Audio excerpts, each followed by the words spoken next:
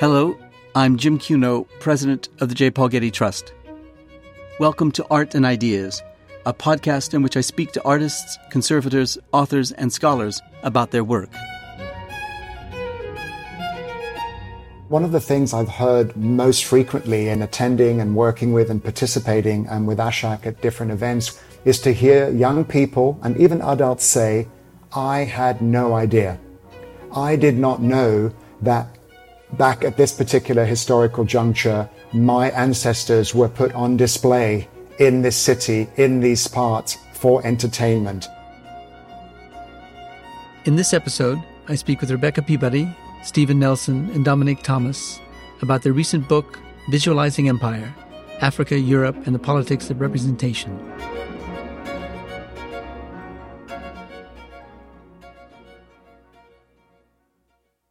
In 1997, the Getty Research Institute acquired a visual archive comprising more than 500 photographs, 2,000 postcards, and hundreds more items, including maps, advertisements, and children's games.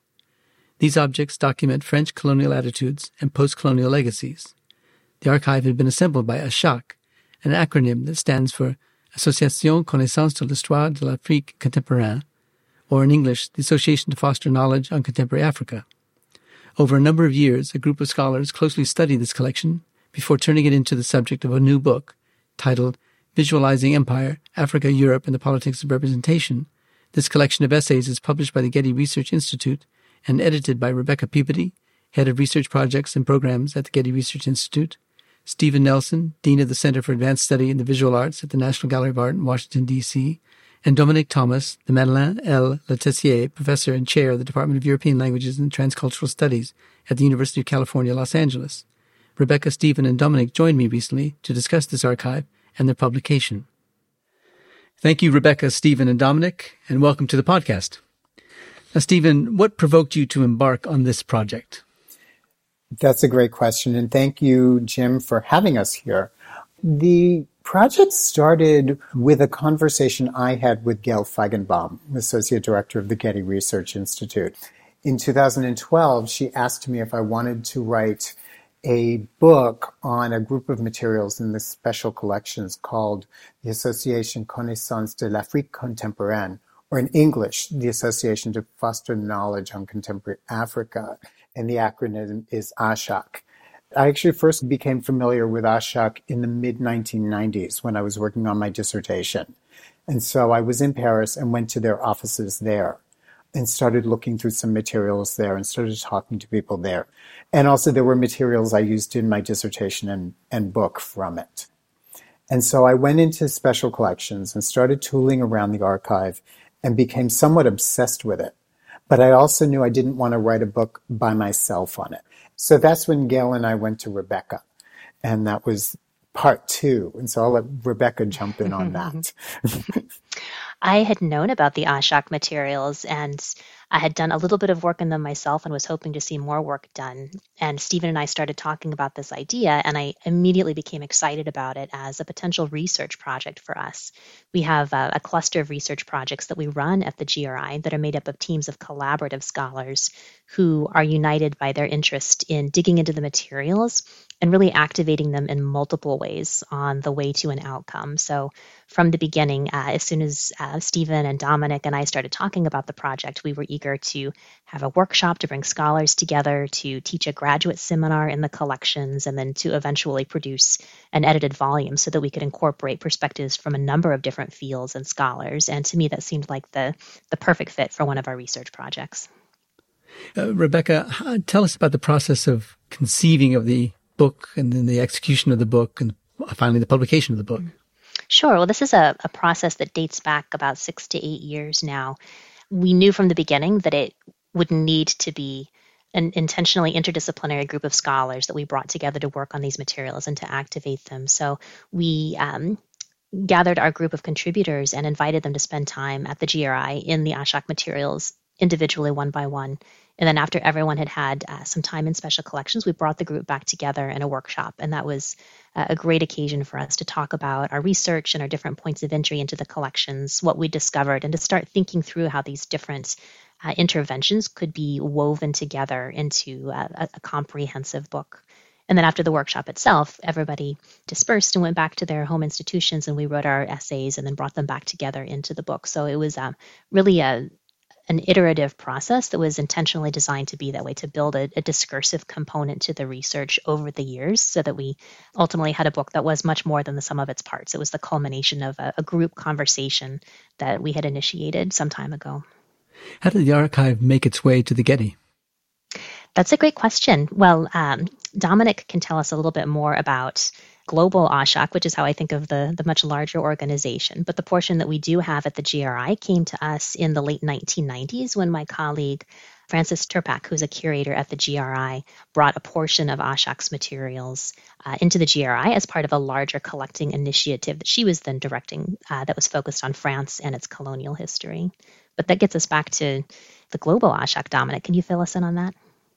Yeah, I mean, that's, one of the amazing things about this collection, of course, is that it's at the Getty and not in France. The ASHAC organization, essentially, and these ASHAC materials are really the product of a labor of love between three French scholars, a historian, an anthrobiologist, and a filmmaker and military historian, and Pascal Banchard and Gilles Boesch and Éric Deroux, who met in the 1980s and realized that they had collectively this passion for collecting this sort of wealth of colonial ephemera that essentially ended up making it into this collection. And I think they needed it to be in a museum context. And of course, there was nowhere in France that was, or even to this day, one could argue, that would have been interested in this. And so they ended up creating this collective, really, that was known by the acronym ASHAC, which is this Association pour la connaissance de l'histoire et de l'Afrique contemporaine. Is essentially an association aimed at promoting knowledge and awareness about the history of Africa. And today it's just become a research group, but it continues to work in this realm. And I think it was Fran Turpak that understood the importance of these materials and that the Getty would be a great place for them to get better visibility and to be used by scholars and researchers. How were they put together? That is, how was the archive put together? Was it put together and acquired en masse?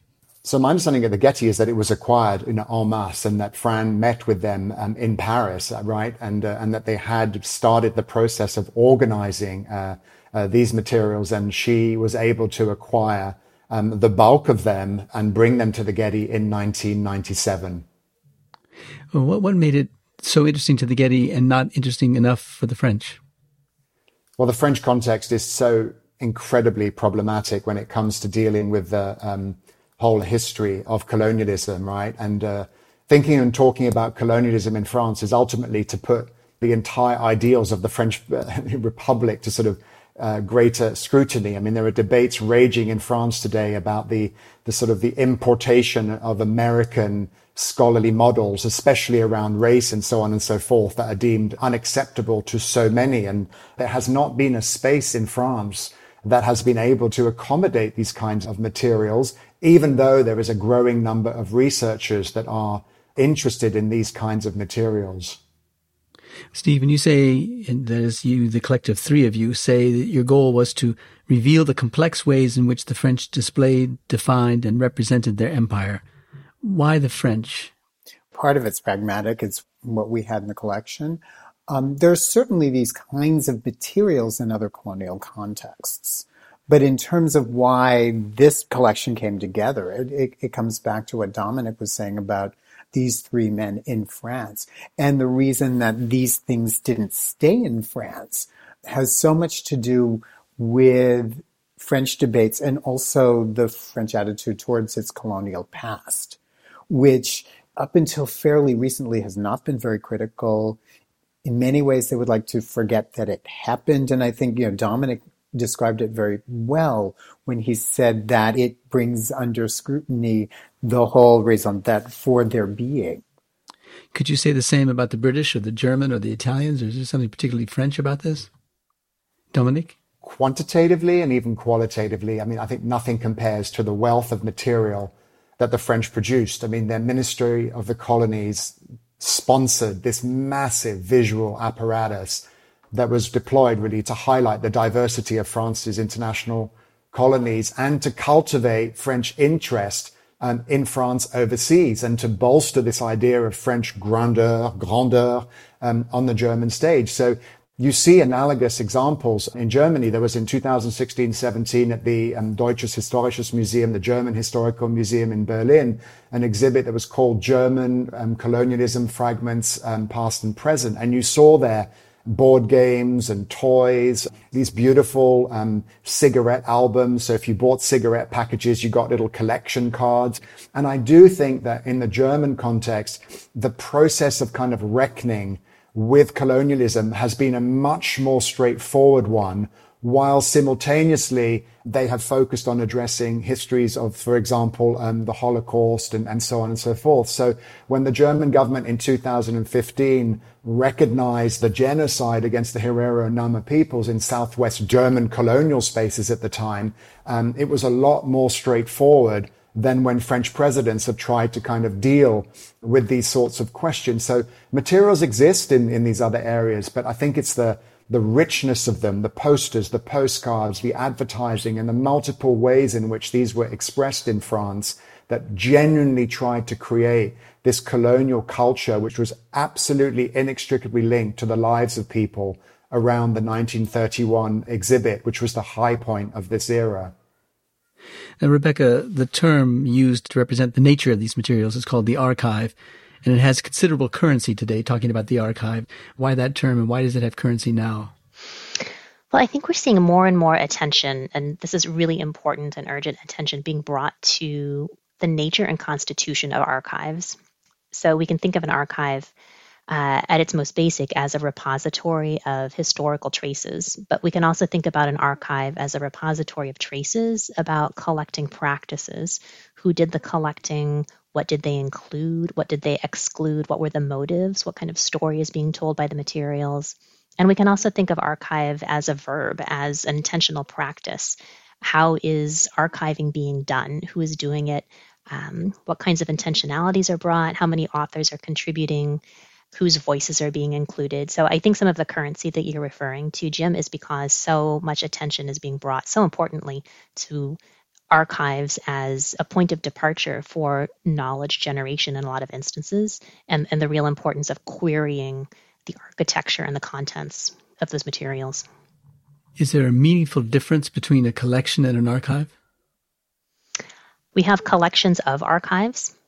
For me, archive has connotations of collections of materials that are specifically reflective of a particular person or a particular movement or a particular group. And a collection could encompass multiple archives. Dominic, you say that much like the subject of colonialism itself, the colonial archive remains controversial in France. You began to tell us about that earlier. But tell us now, what do you mean by that? Why is it particularly controversial in France? Well, there are lots of ways of looking at it. I mean, historically, what's interesting is President Macron is the first president born after the end of colonialism. I think that being born after that, growing up in a France for whom the concerns of colonialism were not the central defining moments of their period of growing up, May 1968 might have been, getting beyond the French-Algerian War. That means that there's a slightly less of a complex when it comes to dealing with these issues, that one can take a somewhat greater distance from these particular questions. The problem in the French context is that the legacy of colonialism is important in many ways, not only in the neo-colonial relations between the French authorities and, let's just say, the African continent, but also the incredible and remarkable presence, which makes the diversity of France today so completely salient, of the descendants of that colonial era who are living in France and who are still struggling with these kinds of questions. And of course, these feed into contemporary debates around identity, around the legacy of the colonial war. In other words, they don't have always the vocabulary to be able to think about colonialism through a kind of intersectional matrix that would look at race and history and so on and so forth, and how that history could also better explain the challenges of contemporary French society, in which the question of diversity has been instrumentalized across the political spectrum in a whole range of controversies. So you have a country that in 2001, for example, passed a law through the parliament that was still talking about the positive aspects of the French colonial experience. Now, it was subsequently abrogated, but there is this conflict between representing a great France that was colonial, that was glorious, that was overseas, and then somehow or other that narrative, if criticized and if subjected to scrutiny, no longer stands up with the historical standing that France is enabled to hold in the world, which is a moral and ethical standing and so on and so forth. So you have a coming together of all of these questions and forces and so on. Stephen, President Macron famously said while visiting Algeria, colonialization is part of French history. It is a crime. It is a crime against humanity, a truly barbarous crime that is part of our history, and we need to confront this past by apologizing to the women and men against whom we committed these acts. What particular acts was he referring to? Why did he make those remarks on television in 2017? I think that the remarks on television are part of what Dominic was talking about, Macron's distance from the colonial experience, the fact that he was not born into it, and his understanding with that distance that what happened in Algeria was a crime. And I think we have to understand that at the height of colonization, the French controlled 1/3 of the world. But Algeria, colonized in 1830, was a special colony because it was seen as part of France. It was seen as the back door. It was a settler colony, which was not true of most French holdings. But the French had a system of state-sponsored terrorism and state-sponsored violence to keep people from fighting for their independence, and it resulted in a bloody war. The one act that Macron was referring to was the disappearance of Maurice Audin, who was a mathematician and he was an anti-colonial activist who disappeared after the French arrested him in 1957. And so his wife kept petitioning the government for answers. She never got them.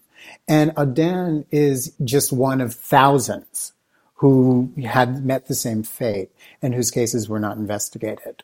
The government and Macron came as close as it ever did to apologizing for these acts. And that enraged a lot of people in France for the very reasons that we've been talking about. I mean, this is an open wound. Dominic? It's important to underscore that 1830, it's France's oldest colony. It's just across the Mediterranean, but its relationship is just punctuated by just repeated acts of violence, from the massacres that took place in Sétif in 1945 against pro-independence groups, all the way to the bloody war of decolonization, the Algeria War of Independence of 1954 to 1962.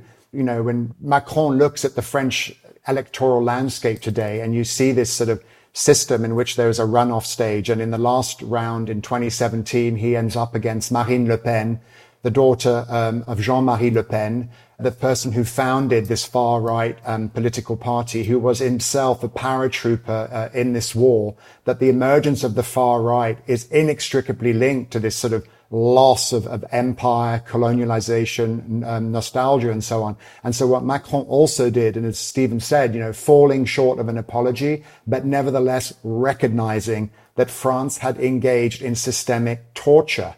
This is a major sort of point. And then recently has just, in a very clever political gesture that's also been, of course, heavily criticized, is that he commissioned a report from Benjamin Stora, that is sort of the leading historian of the Algerian context in France, a report aimed at kind of memorial recognition between Algeria and France to allow them to sort of move on from these kinds of stages. So it continues to play a crucial role in sort of defining what France is today, and of course a role that is constantly redefined in the history of immigration, which is so heavily debated and discussed around the question of North Africa and in France today.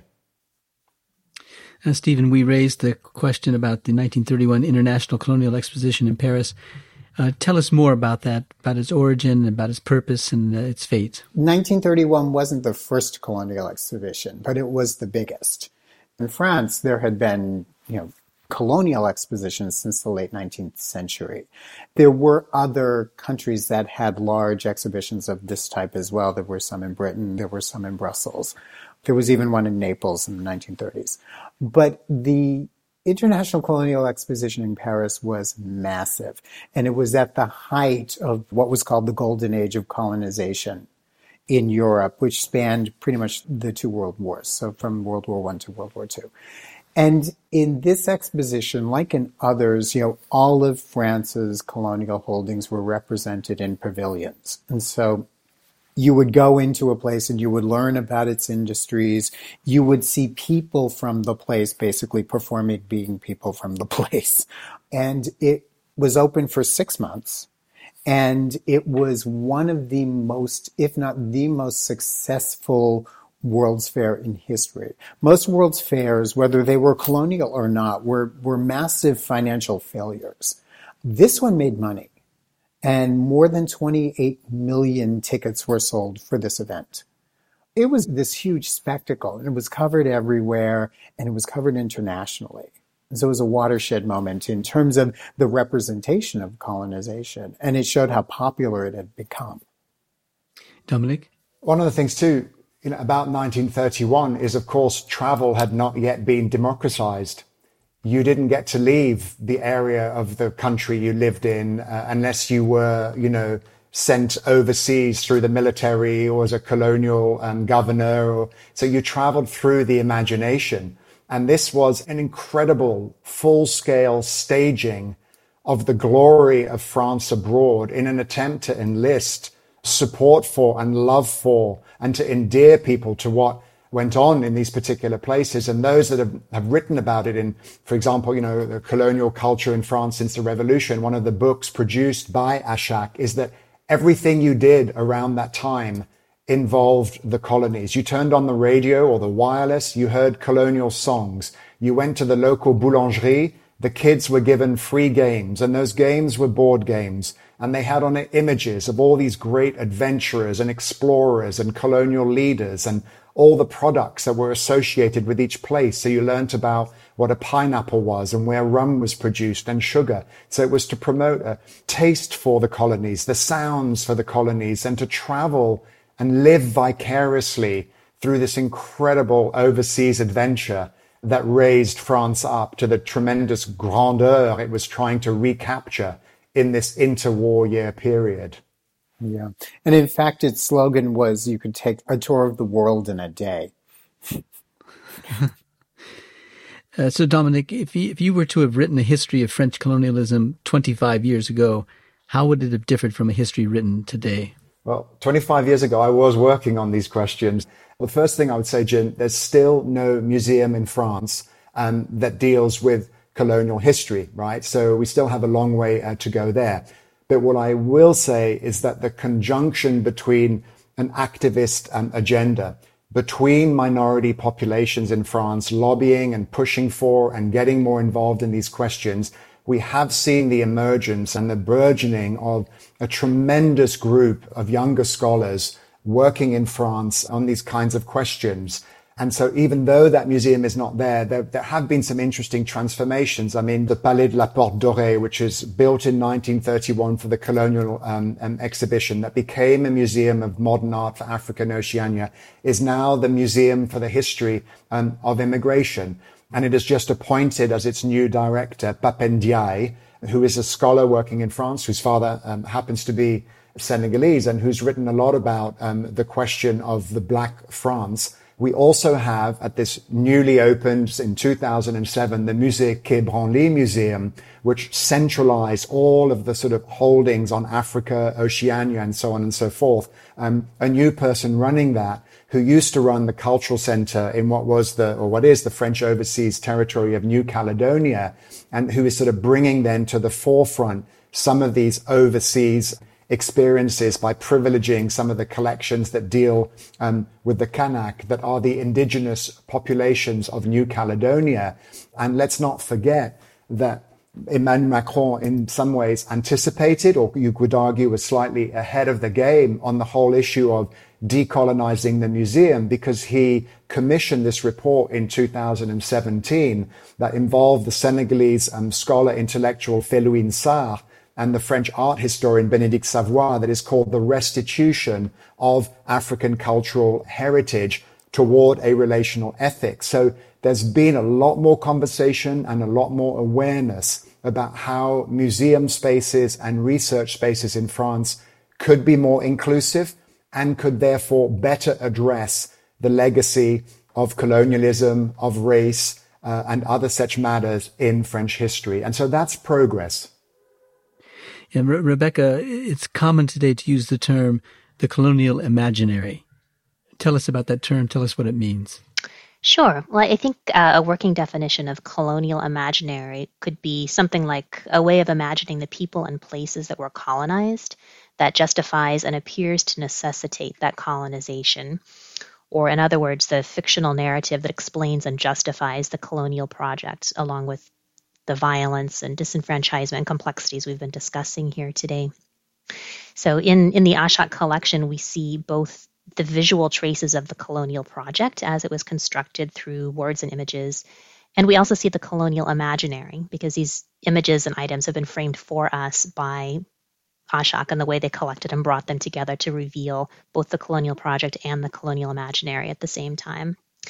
One of the opportunities that I think this book really brings up is that we've assembled an interdisciplinary group of scholars that are approaching these materials from really different perspectives. So we're looking at the photos and the postcards, the board games that we were just discussing, military posters, and how all of these different items were mobilized in the construction of this narrative. So the book really tries to dig into the actual construction of the colonial imaginary and show how it was built through these items. And Stephen, you also use the term decolonizing when interpreting the historical significance of colonial archives, libraries, or art collections. What does it mean, and how does one decolonize an archive? That's a really good question. And the way I would come in is to say that it would be a process of looking at the fissures in an archive, because we think of archives as being these complete entities, and they're fragments. They're always fragmentary. There's always some sort of gap, something missing, something that either someone chose not to collect or someone just didn't find. And so it's finding those things in order to be able to tell a different story about the materials, or it is based in bringing different voices to the table. And so what does it mean for me to look at an archive as opposed to, say, someone in France, as opposed to, say, someone in Senegal? It's a kind of opening up. For me, it always makes me think of sort of different forms of expertise that you bring to bear on a certain question that allows us to rethink the things that are there. And I think that this book is one of those projects. Like, you know, what happens when we submit this archive of official things to scrutiny that really tries to think about the processes through which these official things came into being and what they meant. When I think of the word archive, I think of something kind of objective, mute facts, things that exist from which one then writes a story that characterizes them in some particular kind of way or not. Is there a sense of the objectivity of an archive that lends itself to this kind of work, or is it the muteness of an archive that then allows one to fill in the gaps with one's own beliefs about things? I think archives aren't neutral. And I think that that's one of the first sort of moves in terms of decolonization, that an archive is always the result of the choices people made to bring a certain group of materials together. And those choices can be based on anything. But it is to say that we don't have a sort of unfiltered record of things. And that would be true of Ashak as well. The thing that we see in front of us is the result of choices made by a number of different people. Yeah, Dominique? What I've found so fascinating is the way in which this question has been asked internationally, primarily in institutions in Europe. And so we see the major museums and collections in Belgium, the Netherlands, and France, and the UK taking concrete steps towards addressing these kinds of questions. And so it's crucial to address simultaneously, the museum holdings, what's there and so on and so forth, but then how they are then unpacked and presented, because we know that historically, and I think that word narrative is so absolutely crucial, as is the word history, is this question of storytelling, is to actually rethink the ways in which that narrative, has been accurate, and also to learn to listen to how other voices, could contribute to that to achieve what might be then a more accurate representation of the past and how it actually impacted communities from which those objects may have originated, but also the legacies of those power dynamics that were present at the time. So, absolutely and unambiguously, this is the time when one must go about, rethinking the process of decolonization. The big question is, how does one go about doing it? And how does one adopt what I would say is crucial, which is a sort of, a multi-pronged approach, which is bringing new voices into the museum, bringing in new curators, new generations. In other words, new sets of eyes to look at these materials, to unpack them, to present them, and to make them more accessible to the public and in a different way, so that ultimately a more diverse, wide-ranging story can be told that will ultimately be a more accurate representation of what that particular history was. And I think that goes a long way towards settling and reckoning with very legitimate grievances about collecting practices and then also display practices. Rebecca, Patricia Morton, one of the authors of your book, writes that the collection comprising the archive constructs another archive, what could be considered a counter-archive. What does she mean by that? And is that true of every archive, that it could create another archive that would be contradictory to the first archive? Patricia has another line in her essay that I think really explicates that well when she says, the act of turning images to uses other than those intended during their original period of creation. So I think that's really at the heart of her use of the counter-archive.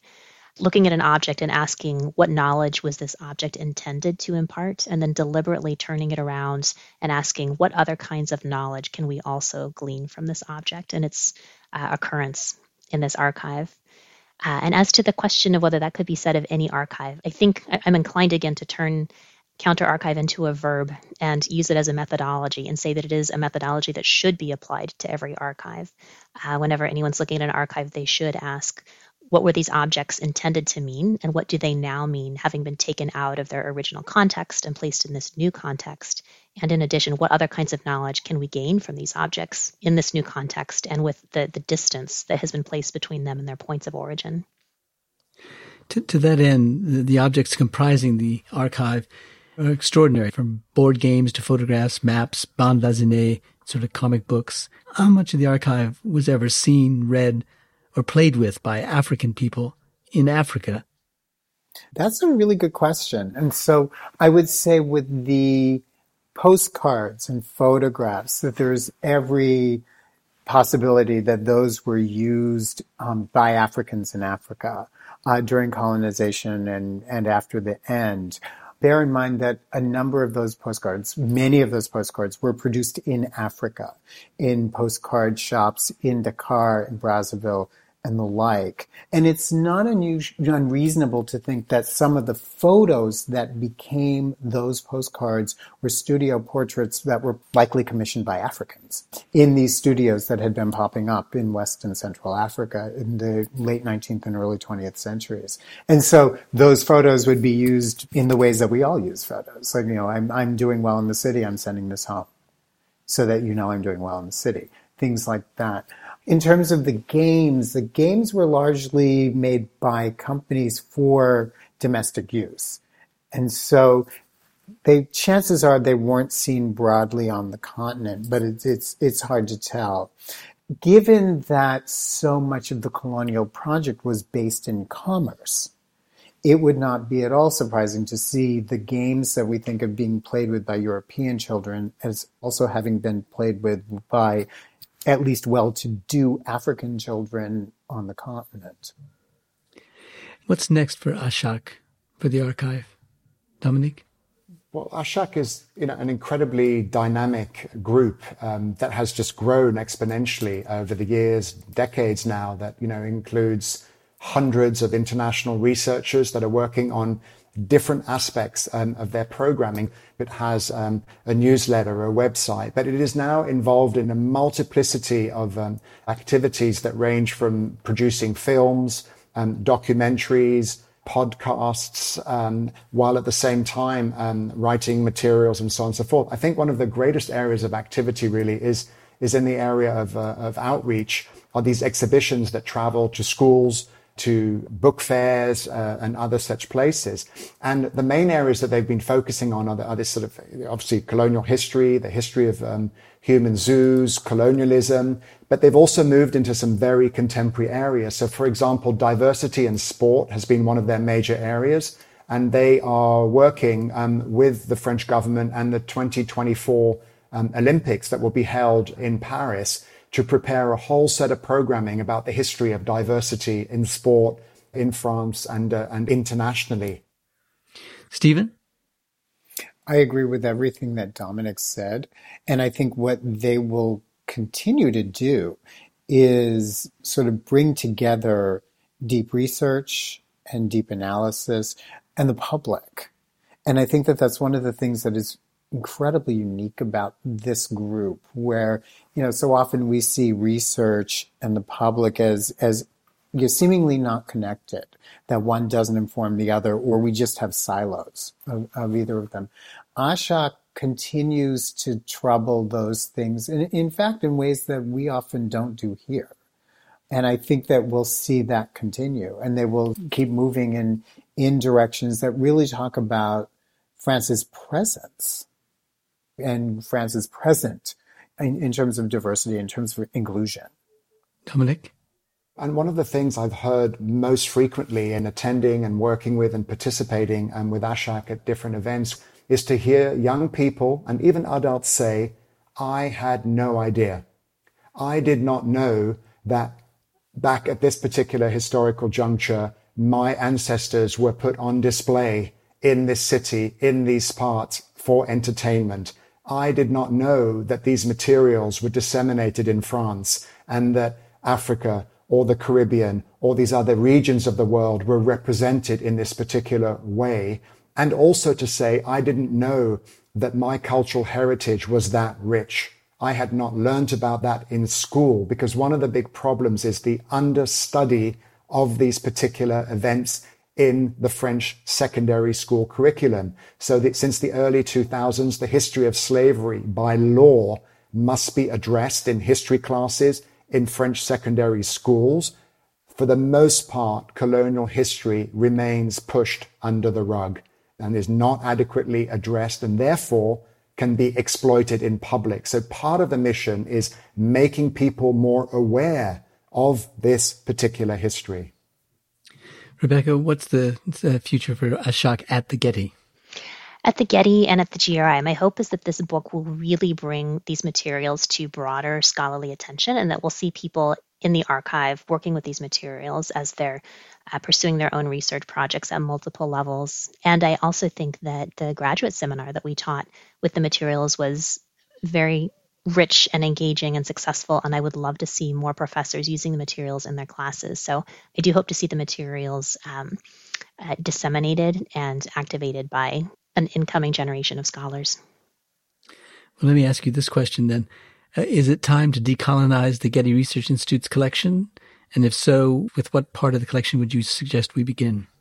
It is time, yes. And I think that some really exciting steps have been taken in that direction already. I think, we can think about decolonizing efforts in a few different ways. We can think about the intentional bringing in of new archival materials through an initiative such as the African American Art History Initiative, where we are trying to bring in materials from understudied artists who are absolutely central to the formation of American art history.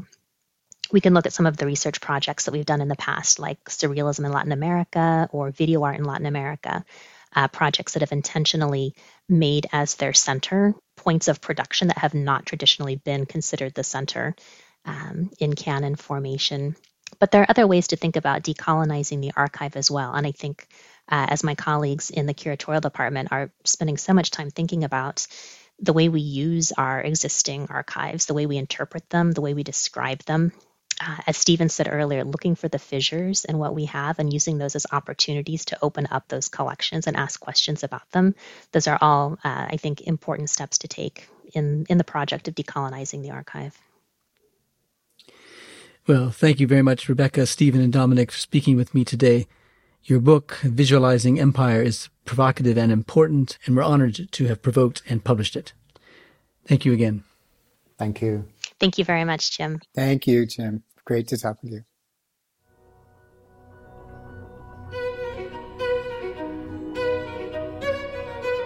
This episode was produced by Zoe Goldman, with audio production by Gideon Brower and mixing by Mike Dodge-Weisskopf. Our theme music comes from the Dharma at Big Sur, composed by John Adams for the opening of the Walt Disney Concert Hall in Los Angeles in 2003. It is licensed with permission from Hendon Music. Look for new episodes of Arts and Ideas every other Wednesday. Subscribe on Apple Podcasts, Spotify, and other podcast platforms. For photos, transcripts, and more resources, visit getty.edu/podcasts, or if you have a question or an idea for an upcoming episode, write to us at podcasts@getty.edu. Thanks for listening.